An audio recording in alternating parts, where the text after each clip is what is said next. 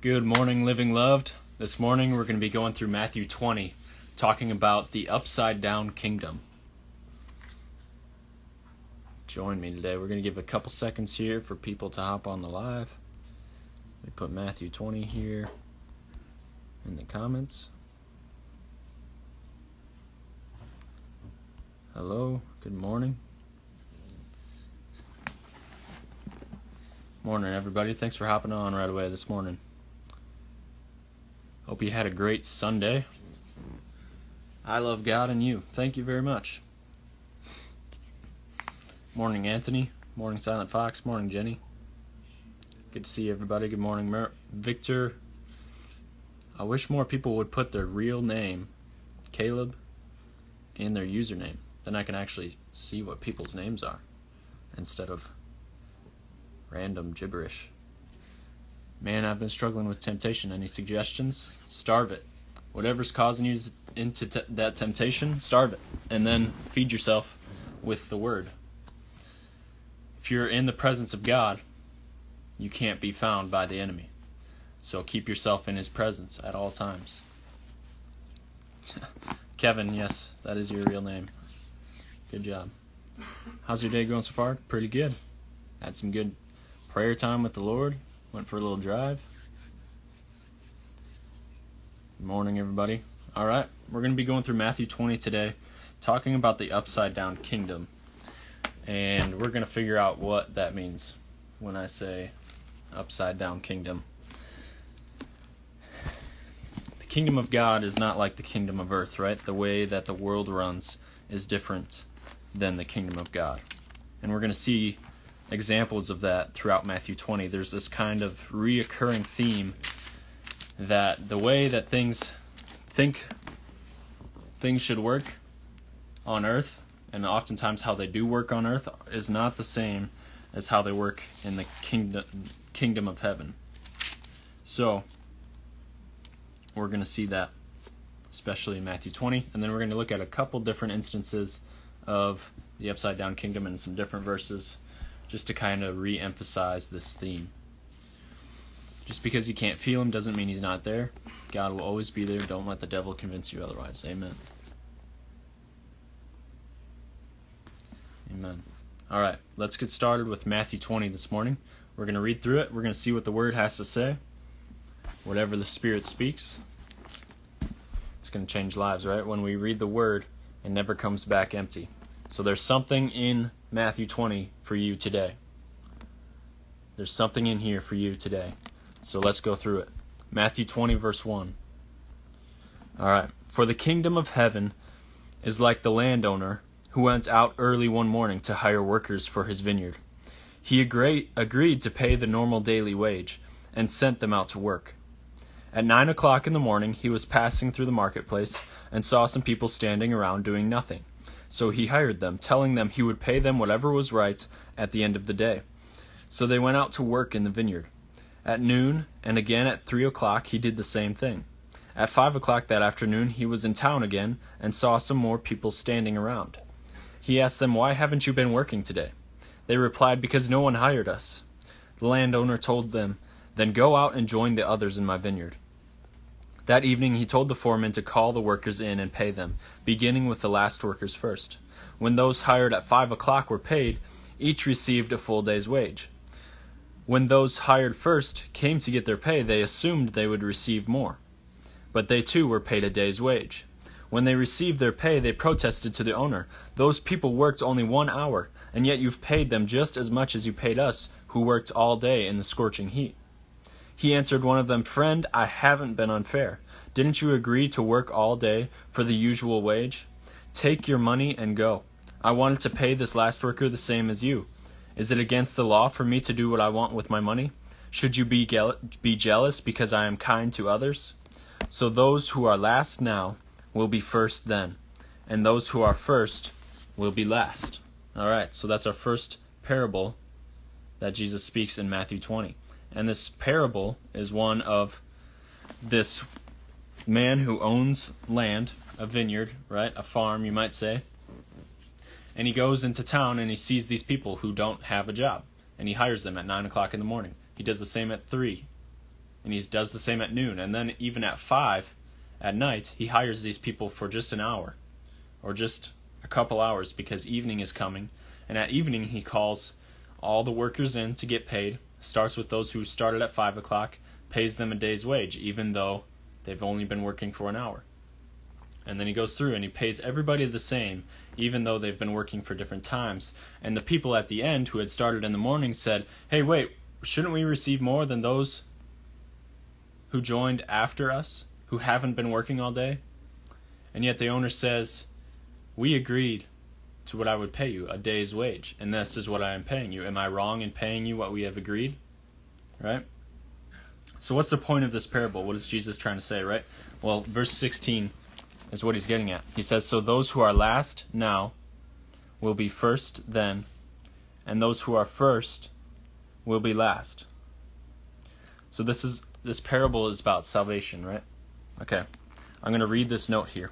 This parable is not about rewards, but about salvation. It is a strong teaching about grace, God's generosity, right? We see that this landowner is generous to even those who come later in life, or later, like they don't do as much work, they all receive that same reward, right? So we shouldn't begrudge those who turn to God in the last moments of life, because in reality, no one deserves eternal life, right? None of us deserve eternal life, and so whenever we receive it, or whenever we see others receive it, we should be glad. We should be rejoicing with them, not mad because they haven't been serving God as long as we have, or they're not at the same level as us, right? We are all in this together. We all receive that same reward of salvation. Many people we don't expect to see in the kingdom will be there. The criminal who repented as he was dying will be there, along with people who have believed and served God for many years.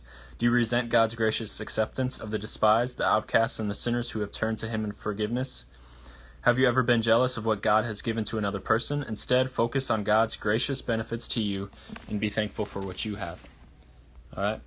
So no matter where people come from, no matter what their background is, no matter what sin has been in their life, when they receive Jesus, right? My friend Cade likes to say, the ground at the level of the cross, right? The bottom of the cross, the ground there is level, right? Everybody has to come before the cross of Christ and realize that they need that salvation, that they need to accept Jesus and make him Lord of their life. But everybody has to come to that point, no matter how long you've been living a Christian life. We always come back to that same point, right? We've always received that same grace, that same mercy, and it's for everybody.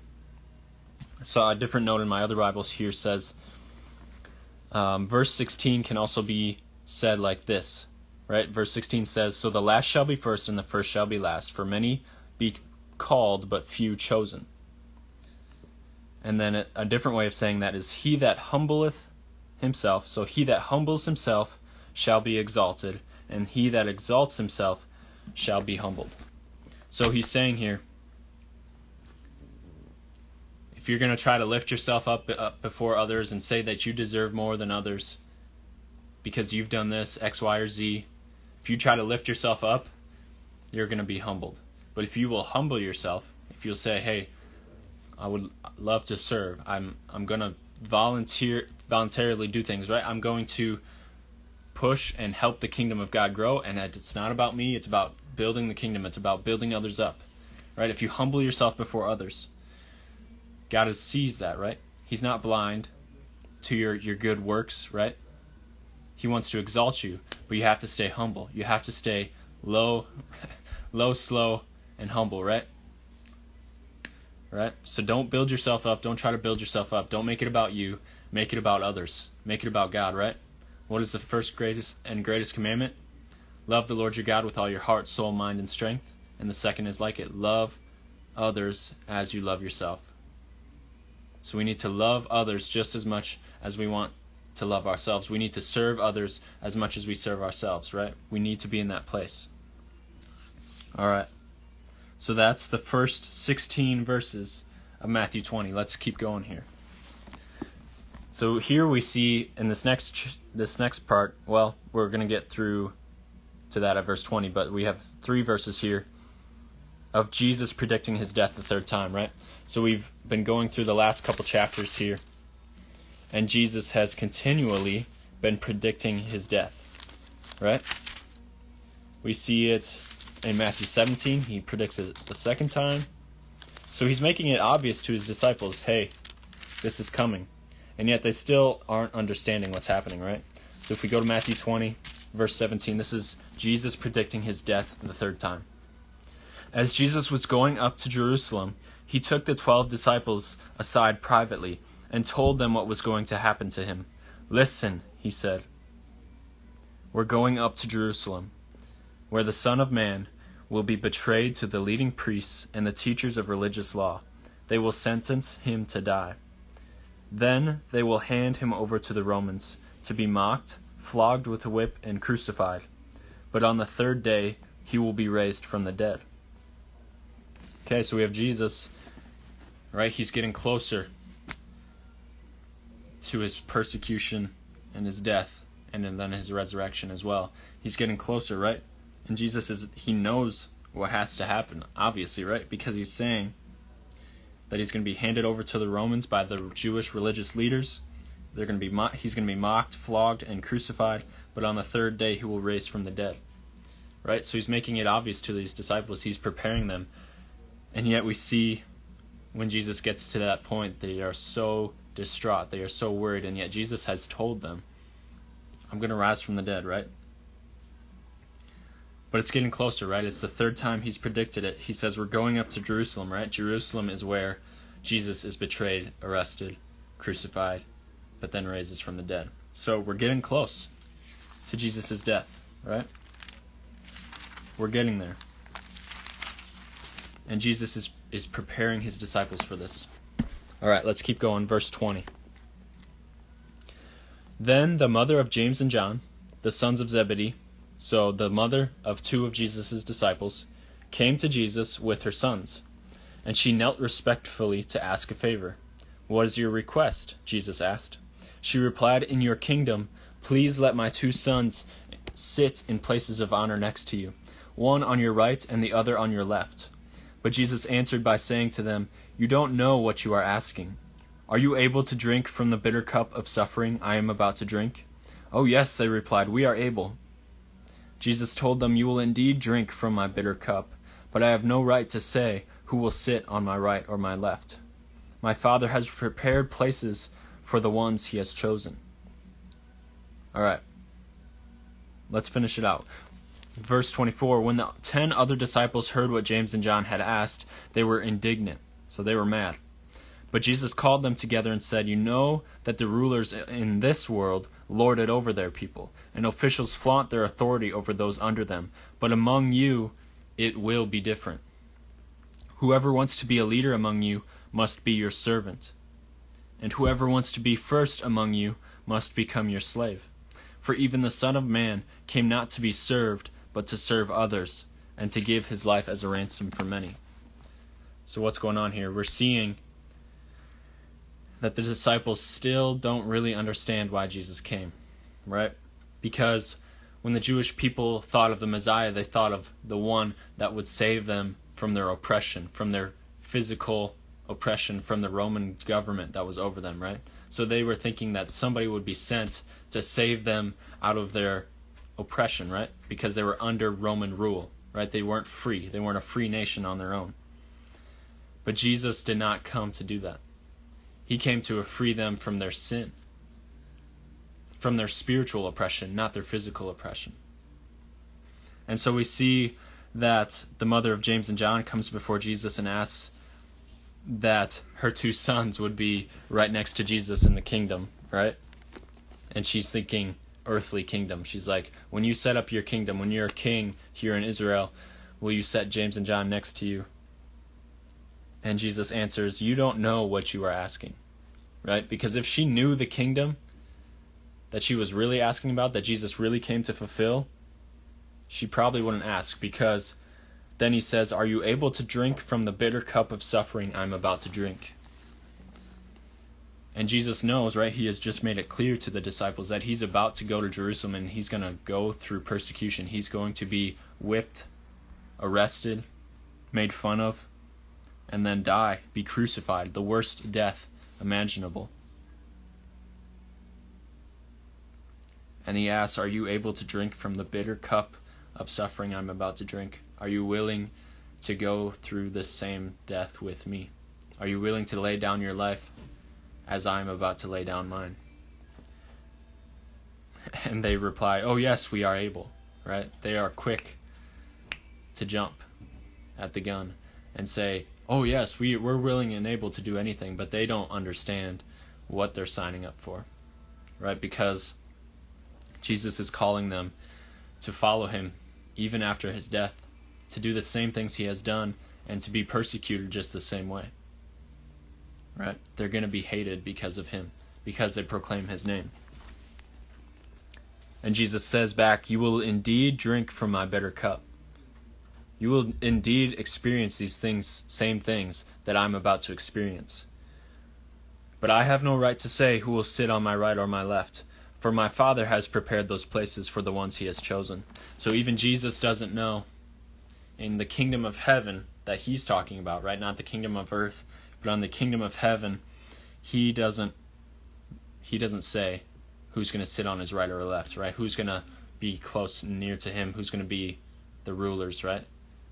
And reality is, there's not really a first place or a second place in the kingdom of heaven, right? Because it said earlier, we talked about earlier in the parable of the vineyard workers, that we all have to come to that same place of grace. We all need that same salvation, right? And we do good works, right? It says faith without works is dead in James, right?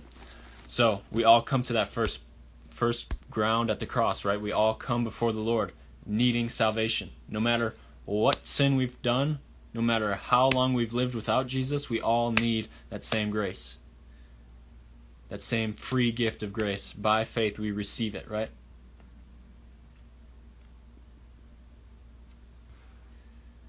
And Jesus is saying, it's not easy, right? It's not what you think it is. But if you will drink from this same cup of suffering, if you will, right, eventually the disciples will understand what Jesus came to do. And they do go out, right? Each of the disciples, after Jesus was resurrected and ascends to heaven, the Holy Spirit fills them and they go out and do the same things that Jesus did, right? They proclaim the name of Jesus. They proclaim salvation by Jesus' name, right? And they are ambassadors for Christ in the nations, and the people still hate Jesus, right? They still hate the name of Jesus, and that's what they're doing. They're proclaiming. And all of the disciples will eventually go through persecution.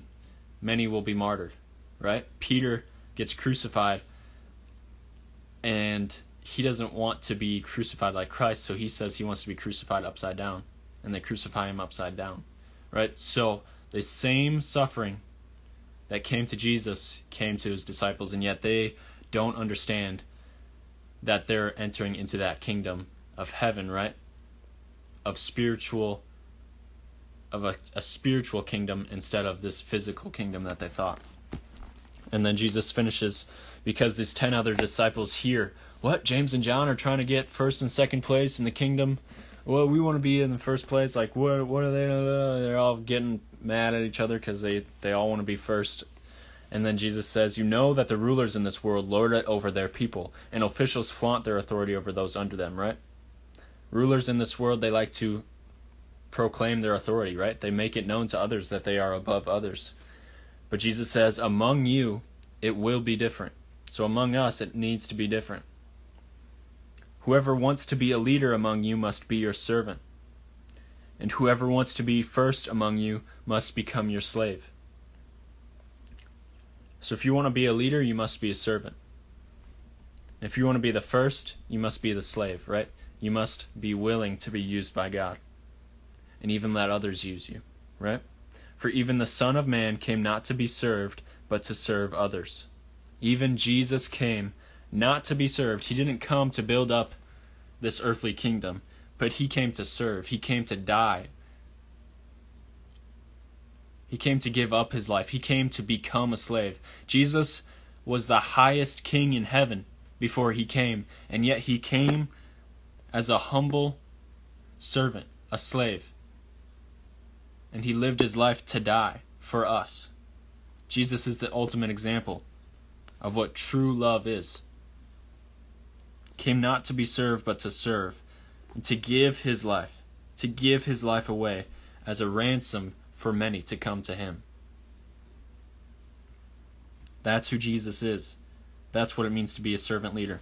All right, we're going to finish Matthew 20 out real quick, and then we're going to hit some different verses just to re-emphasize the point of the upside-down kingdom, that the first shall be last, and the last shall be first. Those who make themselves first in this life will be last, and those who make themselves last in this life, who serve others in this life, who serve God in this life, will be first in the kingdom of heaven.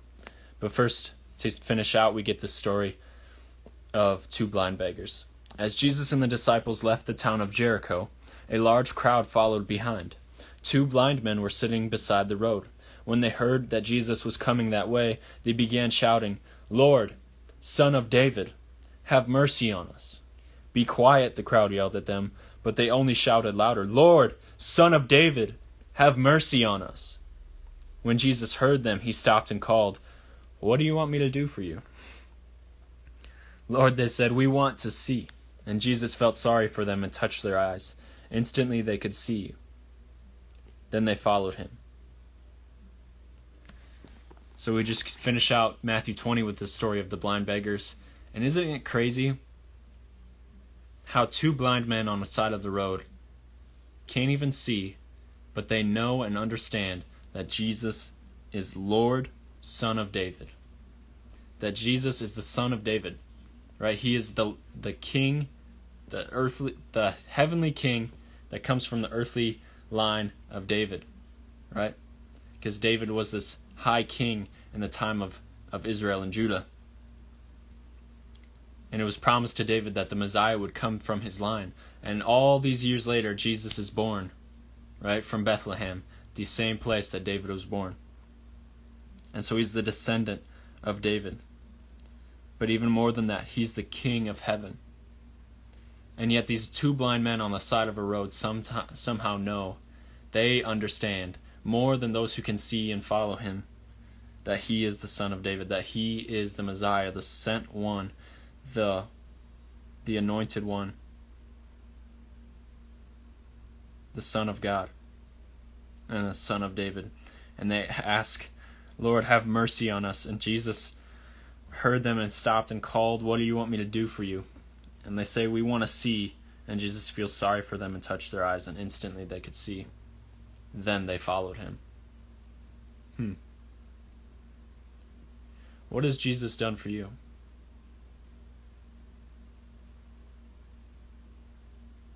Has Jesus opened your eyes in any way? Maybe not your physical eyes, but your spiritual eyes. Has he done something for you, right? If you've received Jesus as your Lord and Savior, then you know he's given you eternal life. But these men do more, right? Because their eyes are opened. The Lord opens their eyes, but what do? They follow him. Have you accepted Jesus' call to follow him? To truly go where he goes? And to live the same life, right? Have you accepted that call to be the last? Not to make yourself the first, but to be the last, to serve others and to serve God. Right? Because these blind men knew even better than some of the people who could see Jesus that he was the Son of God. And when they were healed, when they were opened up of their eyes, right? They had physical eyes that need to be opened, but we have spiritual eyes that get opened, right? We start to see spiritual things, right? We see the Word as a spiritual book. It's not just a story. It's salvation. It's a living and alive Word. Have you chosen to follow Jesus for what he's done for you? Maybe he hasn't opened your eyes physically, but maybe spiritually he has just begun to open your eyes. So I encourage you today to continue to follow him. And he's going to do even more, right? But you have to humble yourself. So we're going to go through a couple more examples of the upside down kingdom here. I just want to re-emphasize that the kingdom of heaven is not the same as the kingdom of earth, right? So first one is 1 Corinthians 1:27. We're just going to hit couple other verses here and re-emphasize that the kingdom we are striving to live in, right, the eternity that we are looking forward to, is not the same as this earth. So we need to be different than this world, right? We need to be and look and act differently than this world. If we are looking exactly the same as this world, then we're probably doing something wrong. Because Jesus did not look like this world. He was the King, the Messiah, the one that everybody was waiting for, and yet nobody saw him because they had this wrong expectation of who he was. And so we need to be different just like Jesus was different. 1 Corinthians 1, verse 27 says, "Instead, God chose things the world considers foolish in order to shame those who think they are wise. And he chose things that are powerless to shame those who are powerful."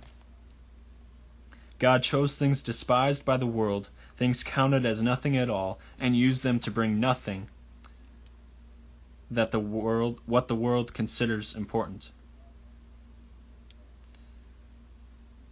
So God chose the things in the world considered foolish in order to shame those who think they are wise. So God chooses things that seem foolish to the world for salvation, right? It would seem foolish that a king would have to die to save his people. And yet that's what Jesus did, right? And then it says, he chose things that are powerless to shame those who are powerful. Right? So God doesn't operate like man, right? His ways are higher. He knows what we truly need, what's really going to change our lives. All right, let's look at Philippians 2, 6 through 11.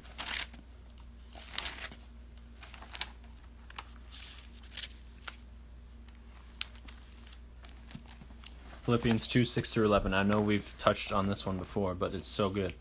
Though he was God, right? This is talking about Jesus. Though he was God, he did not think of equality with God as something to cling to. Instead, he gave up his divine privileges. He took the humble position of a slave and was born as a human being. When he appeared in human form, he humbled himself in obedience to God and died a criminal's death on a cross. Therefore God elevated him to the place of highest honor, and gave him the name above all other names, that at the name of Jesus every knee should bow in heaven and on earth and under the earth, and every tongue confess that Jesus Christ is Lord, to the glory of God the Father. Alright? Though Jesus was the Son of God, right? He is the third person of God. He is the Word of God. He is the great I am. He was and is to come forevermore. He is God. Jesus was God, the Son of God and the Son of Man, but he only came as the Son of Man because he accepted the Father's call, right? What did he do? He did not think of equality with the Father as something to cling to, as equality with God, right? He did not consider his position as God himself as something to be clung to, as something to cling to. If anybody is going to receive praise and honor and glory, it's going to be God, and yet Jesus himself, God himself, humbled himself, did not cling to that, gave up his divine privileges, his divine rights, his divine authority. He gave it up to become a slave of humans. The ones he had created, he came to become a slave of those he created. And was born just like they would be, born as a human being, and he appeared in human form. And he humbled himself in obedience to God while he walked this earth and died a criminal's death on a cross. What happens because of that? Right? That's the next verses, 9 through 11. Therefore, because Jesus did these things, right? And we can do this same thing on earth, right? We're not God. We're not God. We're not born, right? We weren't in heaven and didn't come back down to earth. But we are little Christ-like ones. We are to be Christ's ambassadors. We are to be like Christ on this earth. And so what can we do? We can also humble ourselves. We don't think of ourselves, though we have gained righteousness and forgiveness from Christ, though we have been made new, though we are a new creation, we don't consider as that to rule and lord over people and say, oh, Jesus loves me, blah, blah, blah. Which he does, and that's good to know. But that's not something that you just proclaim over other people like they're below you. No, you humble yourself so that more can be brought in, right? more people can understand that, well, they're not like the world. They humble themselves. They're willing to do things that others aren't, right? They love Jesus. They love others more than they love themselves. They're not worried about their own needs. They're more worried about serving God and serving others. We need to give up whatever privileges we think we have. We need to become a slave. We need to be obedient to God. That's a big one. Humble ourselves in obedience to God. And wherever the Lord leads, continue to obey, right? We're promised persecution, right? We're promised to be hated by the world because we follow Christ, right? That doesn't mean that this life is going to suck, right? Because we have the joy of the Lord as our strength, right? We have so much more than this world can offer, right? So much more than this world can offer. We are looking forward to something that the world cannot give. The world cannot give you eternal life. It only leads to death and destruction. No matter how high you can go on this earth, it'll never be as high as you can get in heaven, right? Heaven is much greater than even the highest place on earth, right? You could be the richest person on earth, but if you're not going to heaven, you've lost. You've truly lost. What good is it for a man to lose his soul, yet gain the world, right? That's what Jesus says. It is better to have your soul in heaven and be a servant on this earth than to gain the whole world, than to be ruler of the whole world and lose your soul. Lose who you are, not come to God, not be saved. One more example, 2 Corinthians 8 verse 9 of the upside down kingdom. 2 Corinthians 8 verse 9, then we'll pray and we'll be on our way this morning. Good morning, Isaiah. Good morning, Ava. Good morning, Amanda. Good morning, Tony and Ethan. 2 Corinthians 8 verse 9 says this: You know the generous grace of our Lord Jesus Christ. Though he was rich, yet for your sakes he became poor, so that by his poverty he could make you rich. By the generous grace of our Lord Jesus Christ, though he was rich, though he was God, yet for your sakes he became poor, he became human, so that his poverty, so that what he did could make you rich, so that we could also gain heaven, right? Praise God, praise Jesus for that. He is so good, so generous, his generous grace. That is the upside down kingdom. So it's not our purpose in life to build ourselves up, to make ourselves look better than others and say, oh, I'm better, I got Jesus. No, we need to act like Jesus here on this earth. What did Jesus do to his disciples? He washed their feet. He was their leader.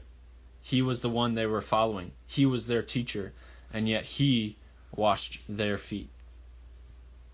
Right? That's servant leadership, right? If you're going to be a true leader on this earth, you need to be willing to serve all that you are going to lead. All right? So that's Matthew 20 this morning, guys.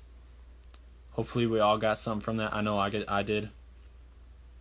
God did humble himself. All right, let's finish out this morning with some prayer.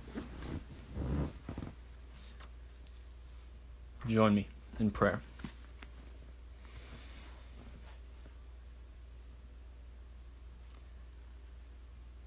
Father, we come before you this morning,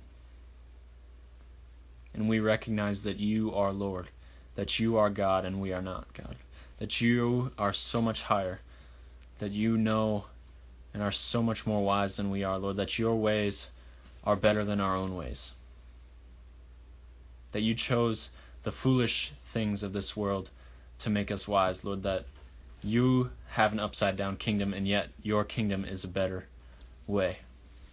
Right? There's nothing in this world, Lord, that can satisfy us more than your love, more than your grace and your mercy and your kindness. So, Father, we come before you this morning and we humble ourselves. We say, Jesus, you are Lord of our life. We want to obey you. We want to be like you. We want to look like you here on earth so that others can see the love of Christ shining through us and out of us.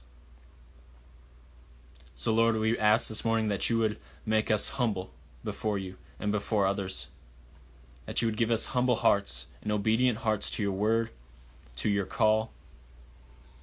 That we would know that there's nothing in this life that can separate us from your love. And that we have so much to look forward to, Lord. That we would not worry about the things of this world. Whatever comes our way, Lord, we would say, God is still good. And it is not God that brings these things upon our life. For he has only come to give us life and life to the full.